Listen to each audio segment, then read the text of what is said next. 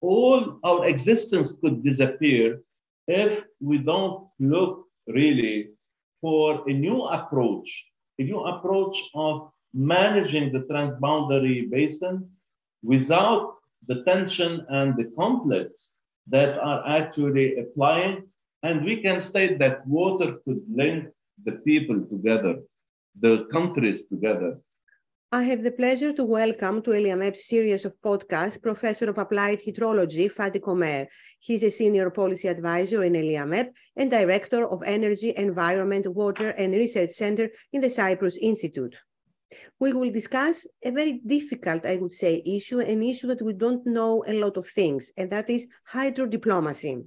Diplomacy based on our need for water. Professor Comair, please explain to us the concept of hydrodiplomacy. Thank you so much. First, I'm very happy to be here today at the kind invitation of ELIAMEP Media Office. And I'm really very concerned about water conflict and water peace. This is a big challenge that we are going to face, especially that all the studies that we have performed at the Cyprus Institute within the climate change initiative shows that agriculture is the first sector which will collapse and which will be impacted from the climate change. And this is why hydrodiplomacy is a very vital issue, especially concerning the countries and riparian countries that share the main transboundary water in the Mediterranean basin. So hydrodiplomacy is really a new form of governance which seeks to implement peace on water among the riparian countries. It's a tool at the service of the construction of peace and to build a new form of government, the ambition to build peace as a process of prevention conflicts through mediation and through negotiation based on three major component. The first component is the technical component, and then it follows the institutional component, and then we have the diplomatic and political component. So the main objective of hydrodiplomacy is to push away the tension at the basin level by turning water into a catalyst for peace and not also a source of conflict. Then we need to secure water. We need to secure water resources for the new generation and supply for the present and future demand management in accordance with the principle of sustainable development based on some, laws, international laws that the international community has put among our hand, which are the UN conventions for equitable sharing and reasonable use of transboundary water. That is the UN Convention of 1992, which concerns Europe, and the UN Convention of 1996, which concerns the whole world. And with this guidance, we can create then regional economic development dynamics between the countries by integrating the water, energy, food nexus that could connect different interaction, different factors of the economy and the social development of the riparian countries. So in order to achieve the hydrodiplomacy, we need to mobilize the technical expertise. We need to mobilize scientists. We need to mobilize hydrologists. We need to mobilize water engineers. And also we need to mobilize diplomats so that all of the scientists and diplomatic community could start talking together the same language. How are we going to reach a fair and reasonable use of water and achieve a situation of mutual success, win-win situation between the riparian countries? Professor Comair, but isn't that too big a challenge in the 21st century? We see it's the climate crisis, military conflicts, the war in Ukraine. I mean, we see everywhere conflict. Do you think that water is something and hydrodiplomacy can overcome these conflicts? It's a very good question. Let me tell you that really with the climate change initiative, that the Cyprus Institute has launched, we have endorsed the Hydrodiplomacy Partnership Program with ELIAMEP, the first World Water Day conference that we organized as the Cyprus Institute last year in March 2022. But on the framework of the Hydrodiplomacy Partnership Program, we thought about also using water for peace, and rather than water for war.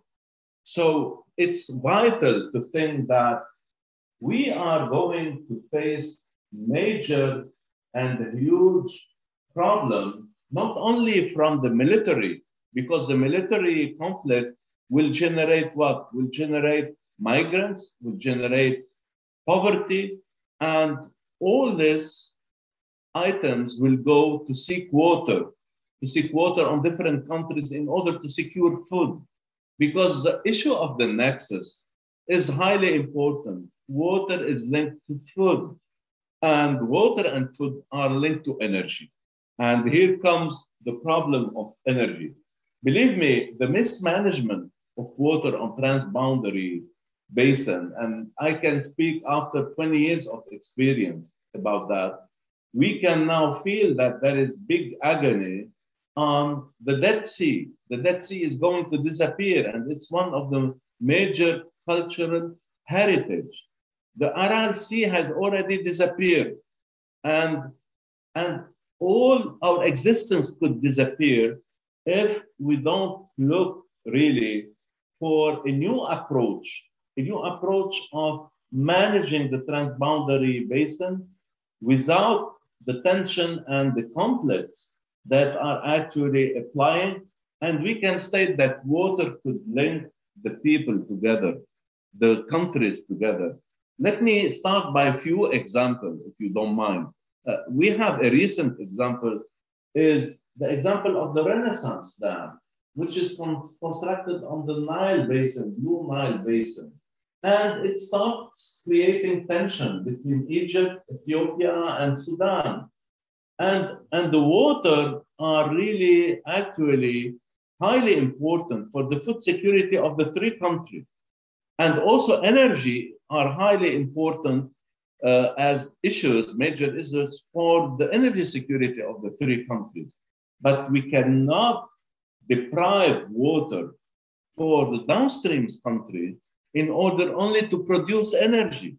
So we need to find an equilibrium for the nexus of water, energy, and food, so that the three countries won't be able to face scarcity, to face food shortage, and to face energy shortage. So hydrodiplomacy and the nexus is a new concept. And this concept is a global problem that we are facing and is linked to also the interconnection of the water-related problem led by the development of large-scale projects in the country. So in view of what I have mentioned, it is really important to make a quick and effective change in the manner in which water is managed on transboundary basin and energy is managed on transboundary basin also. So why seeking conflict where we have the international laws, we have the river basin organization that we could create in order to put all the stakeholders around the same table and speak the same language, the language of the scientists, the language of how to secure water for the future generation, and how to ensure the economical and social development of the countries.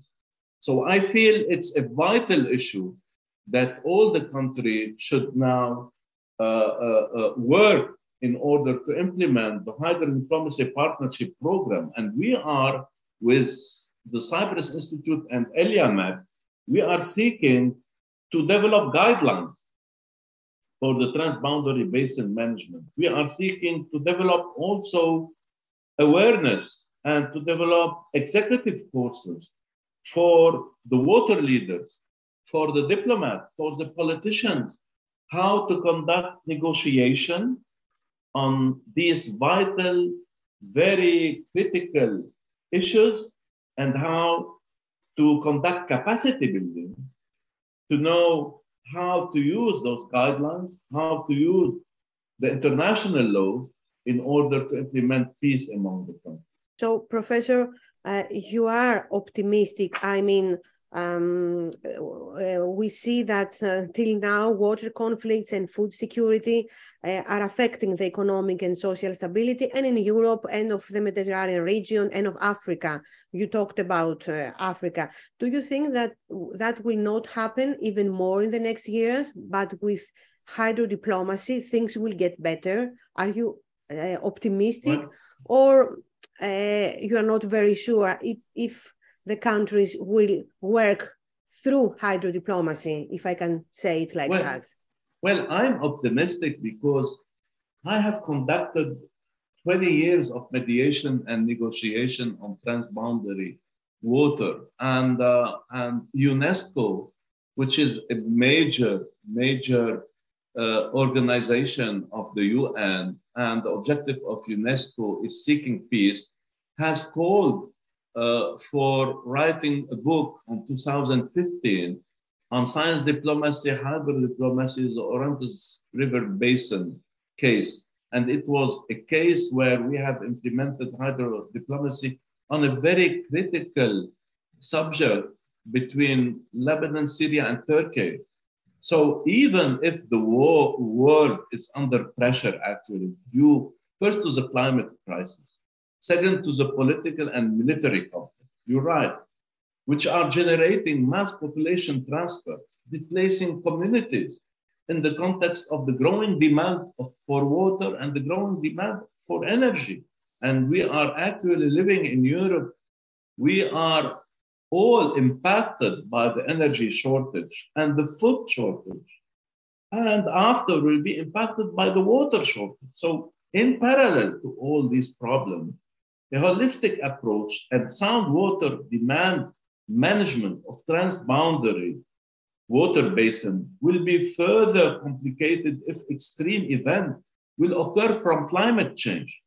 And climate change will change all the hydrological system of the river basin, and mainly the transboundary river basin. And when you have several riparian countries that will face water shortage, they will face also internal security problem in their land. So this is why a clear legal framework with solid agreements between riparian countries through hydrodiplomacy should therefore be proposed with resilient program and comprehensive policies. All this have been submitted and launched through the Hydrodiplomacy Partnership Program that the Cyprus Institute and ELIAMEP worked together for more than 2 years in order to implement this program, seeking resolution between countries. Professor Comair, have you talked also with the European Union? Because as I listen now to you, I understand that this may be also a solution, not a solution, but maybe it will help in some cases even the migration flows. So is the European Union somewhat involved in this hydrodiplomacy work? It is an excellent question, because the European Union has created the UN Convention of the European countries for water, and it is based in Geneva. And the convention, UNESI Convention for transboundary water were signed in 1992, and it was applied on the Danube River in Europe. And the Danube River is the best example of hydrodiplomacy for Europe between several riparian states, which are, I think, 11 countries, starting from Australia, Bulgaria, Croatia, Czech Republic, Germany, Hungary, Moldavia, Romania, Slovakia, and Slovenia, and Ukraine. and the European community. So there is a secretariat, permanent secretariat in Geneva that is really applying the UNESCO Convention, not only on the Danube River, but on all the transboundary river of Europe, at the Rhine River, as the Rhone River, at the Sava River, and all Drin River, all the international river of Europe.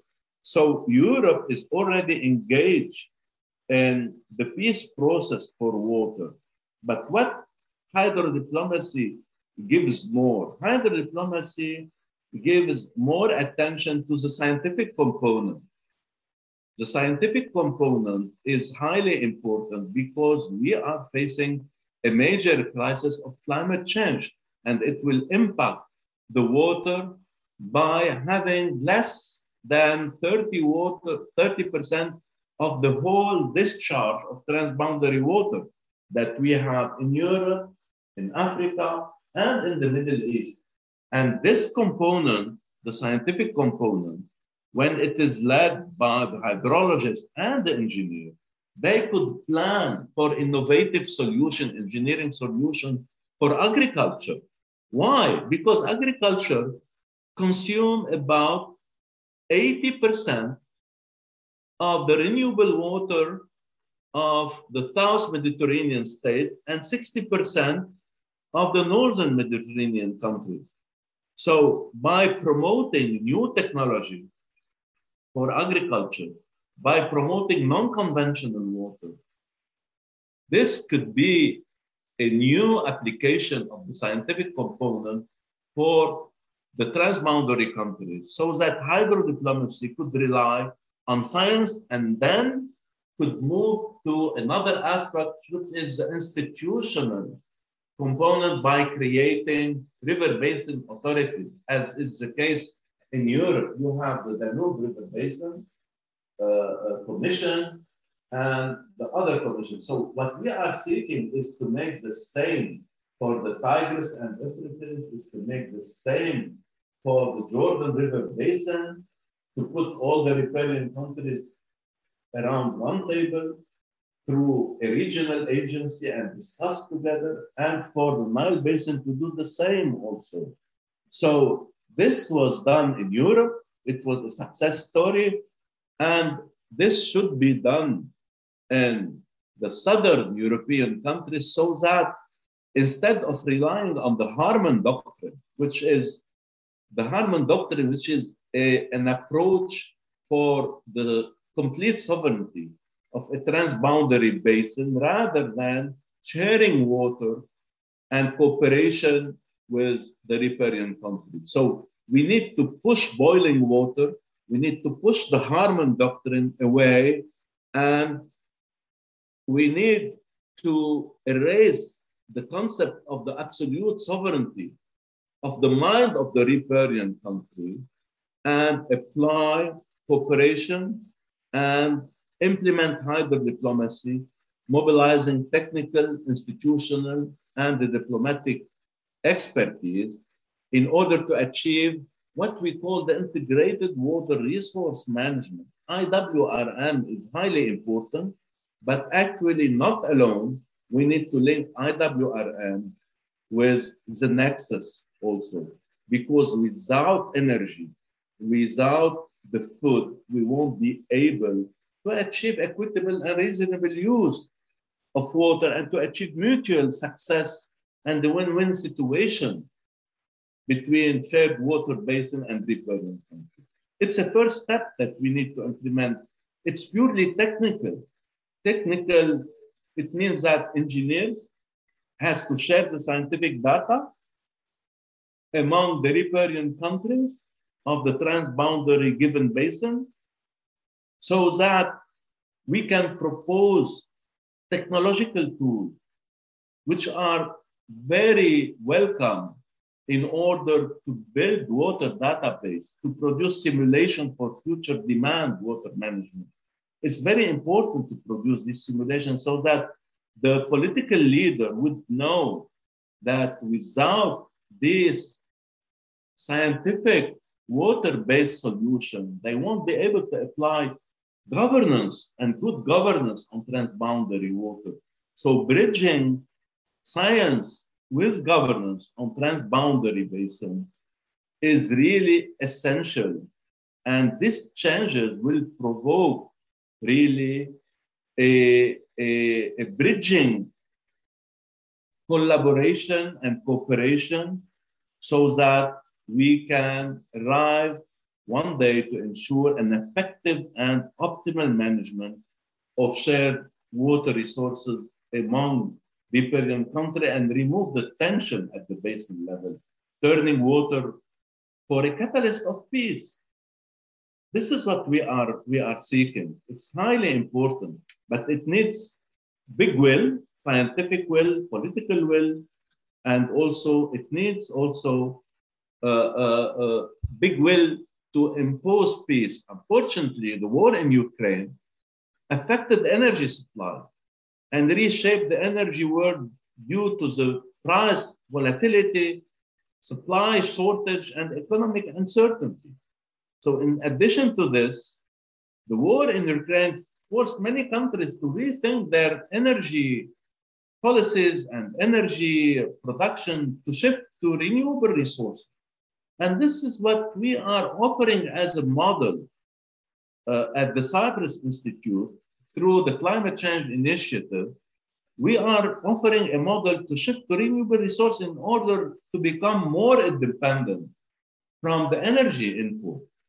So it goes without saying that this phenomenon of conflict that we are encountering in Europe could be dealt with hydrodiplomacy globally. Thank you so much. Thank you for this discussion. And we will be talking again so to see how this initiative is going and if enough governments are listening to you and your ideas about resolving conflicts and maybe even halting migration if people can live in their own lands. Thank you so much. Thank you very much. Thank you. Thank you.